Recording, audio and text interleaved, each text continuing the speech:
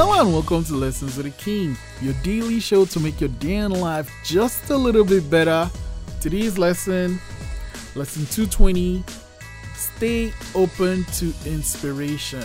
Stay open to inspiration. Yeah, man, you never know it's gonna come. You don't know. You might just be in the washroom and then an idea just poop. You might just be driving and a song you're listening to just triggers something. You might just be in a meeting talking to people and then someone says something like, oh, that is it, that is the thing I need to unlock that thing. You don't know when inspiration comes, so you just need to stay open. But you need to learn to filter things. Staying open doesn't mean you just suck everything in. It's like, okay, I got it, but I have my filter here, so I'm just getting the salient things.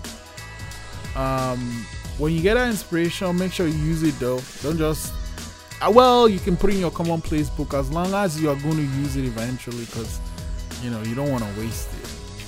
Prompt 220, what was the outcome of your last inspiration? Lesson 220, stay open to inspiration. I'll see you tomorrow.